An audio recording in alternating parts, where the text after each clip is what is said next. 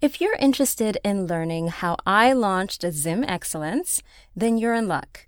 Sign up for my podcast workshop and learn how it's easier and more affordable than ever to start a podcast. Also, grab yourself a copy of my podcast resource guide, which covers industry terminology, suggested tech setup, in addition to countless free online resources to support your podcast journey. Just head to wongai.com/podcast creation. That's wongai.com/podcast creation. The link will also be down in the show notes. Now, let's start the show. Yo, welcome to the party. Hello, Makadini Salibonani. My name is Wongai, and you're listening to Zim Excellence, a weekly celebration of Zimbabwe's changemakers and trailblazers. So here's the secret, y'all. Zimbabweans are actually dope AF, and it's just time that we recognize it. So grab yourself a plate of sadza and grab that stony ginger beer, and let the party begin. Hello, and welcome to another episode of Zim Excellence. Today is a special day, not only because we are recording on Beyonce's 40th birthday. Happy birthday, Beyonce. Today, I'm joined by two guests, two fabulous women who met during their days at Peterhouse Girls' School and have been friends for over 20 years, despite now living on different continents. These ladies are also the co-hosts of their very own podcast called It's Layered. The show covers layered topics such as classism in Zimbabwe, what it means to be Black Zimbabwean women living in the diaspora, and even getting married in line with cultural tradition, Rora. Because y'all, je n'ai pas layers. With me in the virtual studio is Amanda Mudege, a qualified forensic toxicologist living in Melbourne, Australia, who also launched her own styling business called I Am Who I Am Styling. I also have with me Rumbidzai Dube, who is a marketing specialist turned English language teacher living in Budwe's Czech Republic. She is also the social media and strategic manager for the Black African Women Network, which is a media platform that seeks to amplify Black African voices to be seen, be heard, be inspired. Please welcome y'all, Amanda and Rumbi. Hi guys! I feel what so an intro! That intro, I'm like, I know. Where the horns? Air horns, please. Wow, such a lovely intro. Thank you. Oh my gosh. Thank you so much. So good to see you, Wongai. Y'all are so welcome. So I'm just gonna backtrack a little bit so that the listeners are able to identify whose voice is whose. So Amanda, please share your beautiful voice with us. Hi guys. And Rumbi. Hello everybody. There we go. So we got two goddesses in the studios today. Ladies, it is so great to have you on the show. I am a huge believer in women's empowerment and supporting each other, especially as Black women. So it's glad to have you here so that we can prove to the listeners and also the Zimbabwean community at large that there is no competition between us. None at all. Say it again. No competition between us. We support each other. Yes, as it should be. 1,000%. Love it. So I literally have all of the questions for you, and I feel like they need to do a documentary on your friendship because, y'all, 20 years? Like, I had to do the math last night. I was like, if I was in a friendship for over 20 years, it would have had started, and this is me aging myself, it's whatever, when I was 9. And I was like, I'm not friends with anyone I knew when I was 9, except for like my childhood best friend. Well, the last time I saw her when I was 8, because I moved from the UK. But we're not as close. We just kind of be like, oh, happy birthday. But like, and I'm just like, yo, it's just so incredible to not only be friends that long, but also, still being friends long distance. Like I get it as a third culture kid and having to move constantly. I'm like, it's hard. So as you know, I always want to talk origin story, but this is a special episode where we're just going off the script. In your case, I would love to hear the story about how you both met from your different perspectives. So set the scene for us, lady. Who would like to start first? Amanda, Rumbi? I'll go first. Okay, Amanda. I wish Rumbi, and this is meant with like the most love. I don't even know when I started being friends with this amazing girl. Like, savage. I don't even know when. I can't even say this specific moment, but I just know since I saw her in Form 1, 2001, we've been friends ever since. Like, it's amazing to me now when I reflect. I'm like, wow, 20 years.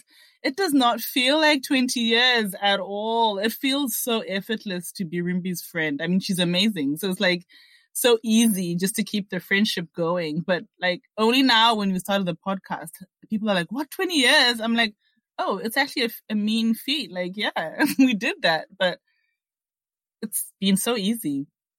Yeah, I have to agree. I can't picture, as much as I was saying she's being savage, I can't actually remember the moment. I think we did a lot of things together, whether it was extracurricular, we had classes together. So somewhere in that mix, we obviously got to talking. I have to agree. Like, honestly, I can't imagine having gone through high school without Amanda in that picture and then having this friendship last. Like, it just has felt very genuine, very like, it was very organic, very almost like soul sisters that meet again, like from another lifetime. Like, it's hard to explain it to people. I think they want the recipe or like how it's, yeah. We want the ingredients. Yeah, they do. It's so funny because Facebook will like call us out because they'll have memories, and I'm like, oh, look at Rumbi, she used to write on my page back when we used to write on Facebook pages. Guys, I'm showing my age, but that's okay. Let me just say, back in the day, it was like such an honor if like someone wrote on your page. And right? I think the first days of Facebook, or at least in 2006, when you guys became friends, there used to be a portion where you could say how you guys became friends or how you met or something. Yeah. And then that disappeared. Like so many cool, I think, aspects of Facebook disappeared and were replaced with garbage like advertising. Yeah. Exactly. And pages. Like if you like the same pages, you were like, oh my gosh, this boy liked the same page that I liked. We're both into Good Charlotte. Oh my gosh. How true. The expose. Yeah. Oh, and then you have statuses. Amanda is ... Then you have to fill in how you're feeling. And I used to literally type how I was feeling. I'm like, calm down. It's not the end of the world. It's not that deep. Child. I this is going off on a tangent, but I'll Facebook memories will call you out and then you'll see posts from like 2008 or something. And the way I used to just write, it was just like, yo, what was grammar? What is this shortening thing we did? But it was like, it wasn't because we didn't know grammar. It was like because it was cool to write that way. And before like emojis were a thing, we were doing emoticons and you would do them by hand. Oh, yes. Yes. Ellipses, brackets, smiley face. Exactly. So for anyone who knows me, I'm not the same person as early Facebook days. It's not the same person. I'm the same person, but not. Disclaimer. Yeah, I like the same things, but don't have the same mindset.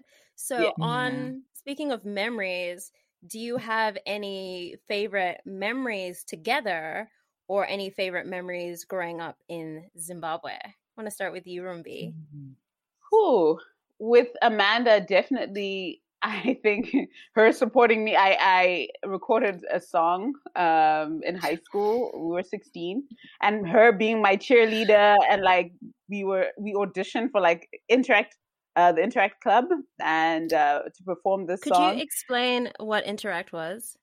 Interact was like society or like a group organization you joined to help the community through outreach programs, fundraising, so you could help the less fortunate.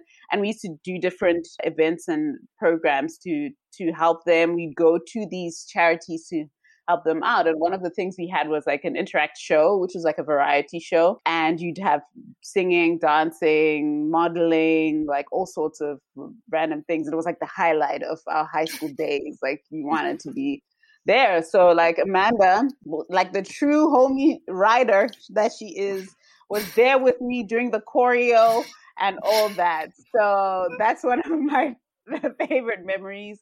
And then another random favorite memory is probably us just going for walks. We were in boarding school, so we used to go for walks around the cross-country course and talking, which I guess we haven't stopped. Like we always just talk, like having some really good conversations. So that's my favorite memory. Oh my gosh, there's so many. Like when I think back, but I think for me, it's when we would travel together to Victoria Falls. Oh yeah. And then we went whitewater rafting, which was fine and it was all exciting and thrilling. But after that raft, we had to climb this mountain. Girl. Let's just say it wasn't one of our most athletic. I'm not happy about this. It was a steep mountain. Like, it was so steep. In Zimbabwe even. Yeah. And the guys were running up and down, carrying like our gear, the rafts. They passed us up and came back down. And we were sitting like struggling up that mountain. It was a struggle for sure. Yeah. We forgot how beautiful the whitewater rafting was because we were like, this mountain, screw this mountain. Oh, wow. What were your days like at Peterhouse? It was a small girls, very small group of black girls. For sure. Really? Yeah. Back in our day, definitely. Yeah. I don't know what the numbers would be now. I would assume probably more. Was it half and half, do you think? Or, I think by the time we finished, it was half and half. Because for us, Bungai, we had it at the peak of land reform. Yeah. So we actually were only in our second year of high school when we had classmates that had their land taken away from them. So even at a case in our year where land was taken up from one, like a white girl had their land taken away from another black girl in our year. So obviously tensions were very high. We had like stayaways, so we couldn't even come into school, and some parents would drop you off because they're like, you have to go to school. Some kids wouldn't even come in because parents didn't know what was happening.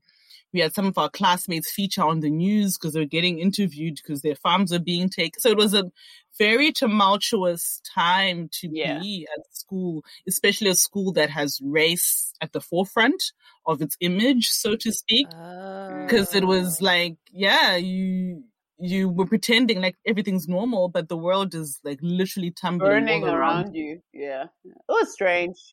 So when we started, we were a very small group. That's why all the black girls were like friends, essentially. You know, maybe not as close, but still friends.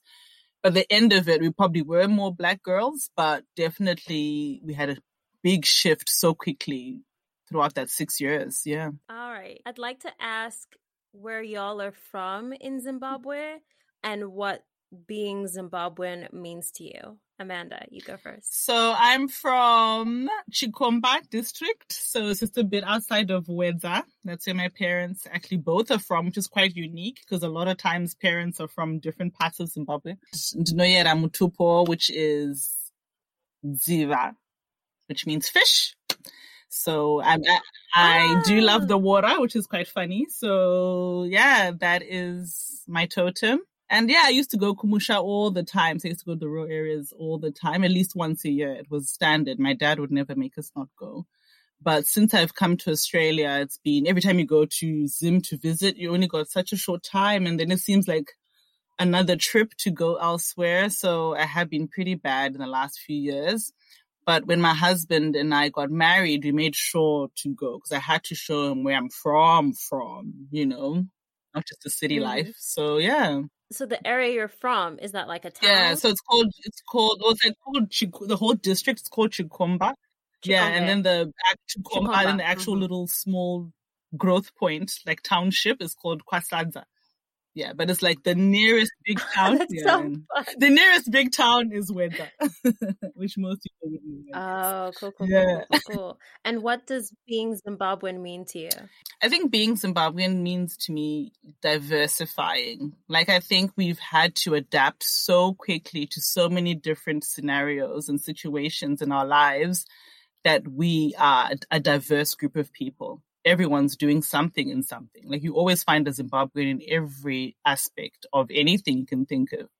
And I think, as much as we're not all home anymore, us actually leaving home has made us very diversified. And I love that about being Zimbabwean. We can fit in anywhere. I love that so much. Rumbi, where are you from? And what does Zimbabwe mean to you? So I am from Lower Gweru. That's Kumusha for me. It's just on the outskirts of Gweru town. That's where my father's family comes from. So I'm Ndebele.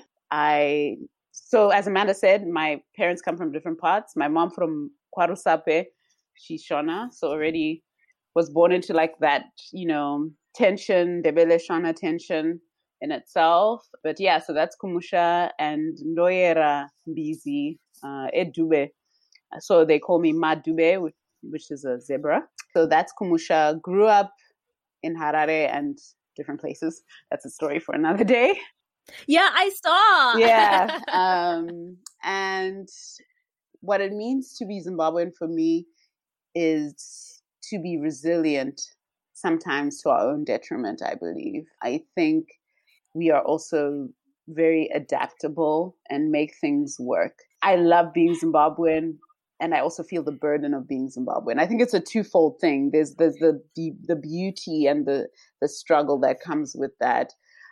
And ultimately, one thing I definitely respect about us is, our minds, education, how we, when you see the world, you really see that we were given a gift in how education is paramount for us.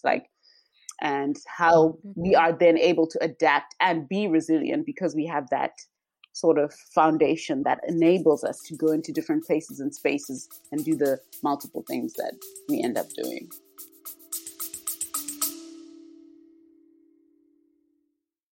Today is a great day to start your own podcast. Whether you have a message you want to share with the world, or you think, ooh, it could be fun to have my own talk show like Wongai, getting started is easier than ever. Here at Zim Excellence, we use Buzzsprout, which is hands down the easiest, most affordable, and best way to launch, promote, and track your podcast. Start for free and list your show on directories like Apple Podcasts, Spotify, Google Podcasts, and more within minutes. Podcasting isn't hard when you have the right partners, and the team at Buzzsprout is passionate about helping and teaching you to succeed. Just check out their YouTube videos. They are filled with tons of information. So join over 100,000 podcasters already using Buzzsprout to get their message out to the world. Sign up today using the link in the show notes or go to wongai.com/podcast creation, and you'll get a $20 credit if you sign up for a paid plan. It also helps support the show. So go ahead, sign up for Buzzsprout, and keep me posted on your new podcast. Now back to the show. Before we dive deep into the layers of your podcast, it's layered. I find it fascinating as someone who identifies as a global citizen and someone who's a third culture kid, having been raised in 3 different cities. I find it so fascinating to hear stories about people who moved to the diaspora and the culture shock they endured, because I enjoyed culture shock moving back to Zimbabwe. So it's like flipped, but y'all both moved outside of Zimbabwe as adults. So how is that for you? I know you guys talk about a little bit about this in your podcast, but I'd like to, if you could sum it up in some way, whether it's to do with culture shock and all the immigration hurdles of like qualifying for visas and starting a new life. And yeah. I'll start, I guess. I think it's kind of weird having to prove yourself again, like, and work past a lot of the misconceptions around our Blackness, our Africanness, our being Zimbabwean. There's so many flawed perspectives and it's exhausting. I think a lot of the time educating, I work in education, and then you find you're not only educating your children, you're also educating people you interact with.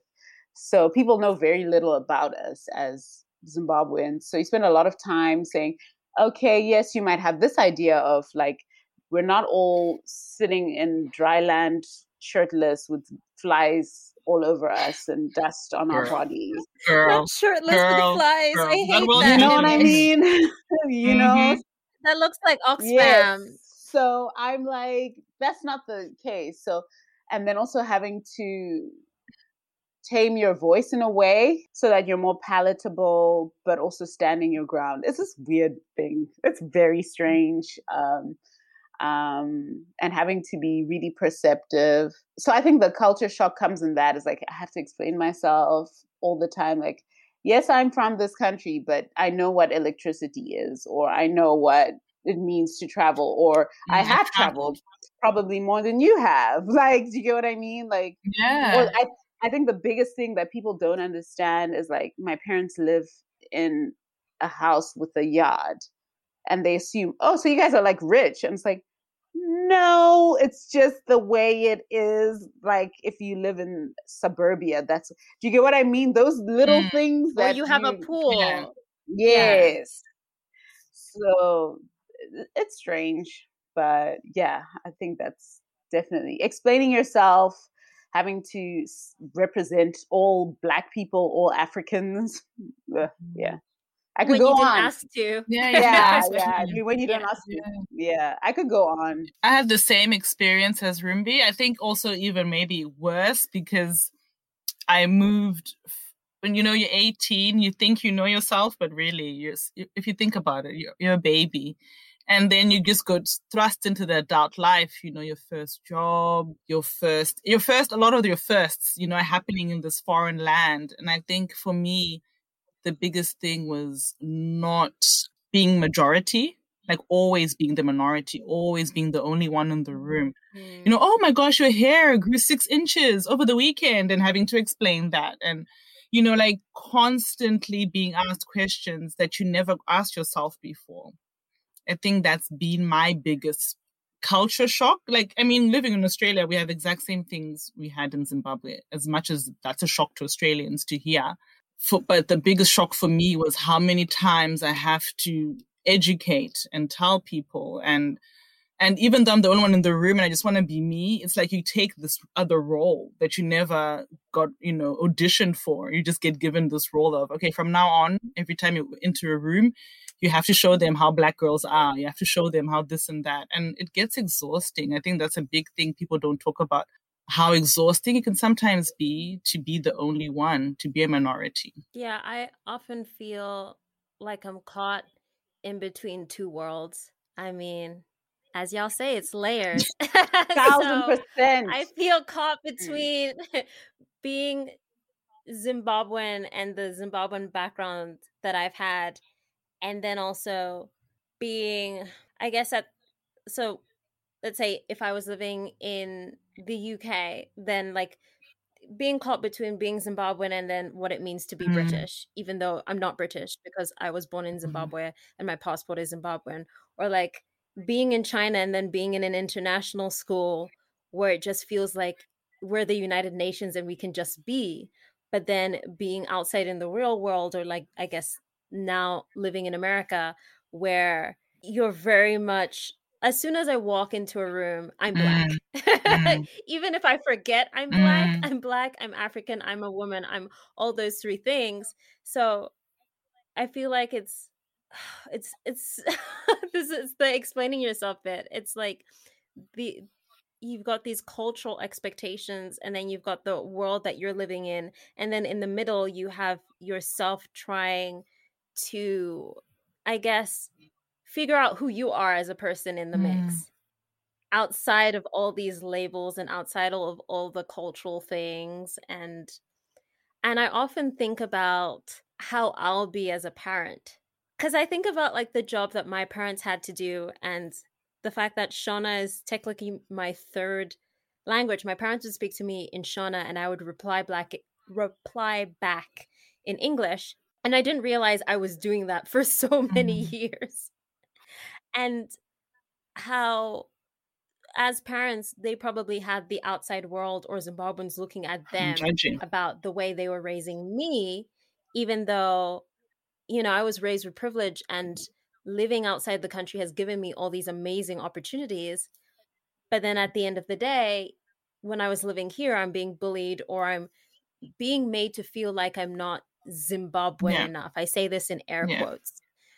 For the listeners that can't see me But doing what the air is quotes, Zimbabwean enough? it's confusing. Yeah, what is it? What does it mean now?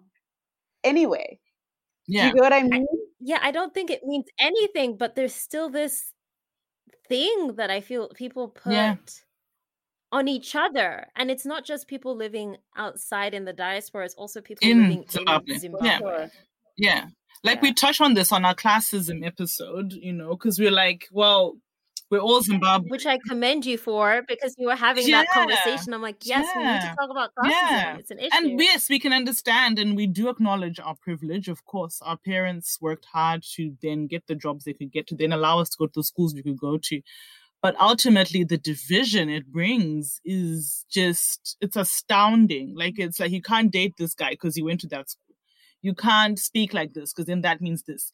And it's just so, it strips you, right? It leaves you so raw because every move you make, you have to think 2 or 3 times before you make it.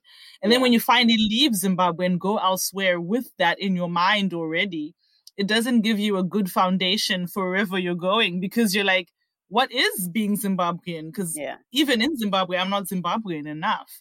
So it's such a layered, confronting, to be honest, conversation, which a lot of people don't want to have, because it is what it is, right? Let's not go there. So, Shinema layers. Yeah, and then we haven't even talked about like colonialism, because it dawned on me last year when we were all having conversations about race that possibly the reason why I'm judged for speaking English is because it's colonialism. And I'm like, whoa. And then I think about, like, you know, my very existence, because my accent used to be super British when I moved here. Like they say your accent or your voice is impacted by the places you've lived at least 5 years. So now my voice is just very mixed and weird, and I can make it do things on command, but like when I'm not thinking about it, it just goes all over the place. And I just think about like, whoa, it must be so, like I said, my existence is mind-blowing, because here I was, moved here when I was 8, and my voice was super duper British, and I'm feeling all these aggressions and judgment from people, whether it's people I went to school with, or people who within my family, or even white Zimbabweans. And I'm like, why is this? But as a child, I just didn't know what was up. I wasn't aware of the larger issue of race and colonialism and all of that stuff, you know. It was new to me, but I'm just thinking, oh, I'm not enough. Oh, I don't deserve to be this gets me emotional, to the point that it's like, I don't deserve to be alive. You know, I don't deserve to exist, when it's not it. And I feel like as I've gotten older, I'm able to then slip into other people's shoes and see things from different perspectives and be like, oh, because the subconscious mind is fully formed at the age 7, and they say, you know, we change as people every 7 years. So the ego is, you know, operating from the age of 7. So, you know, like they say, hurt people hurt people. A lot of the times we're operating from that hurt 7-year-old without realizing it.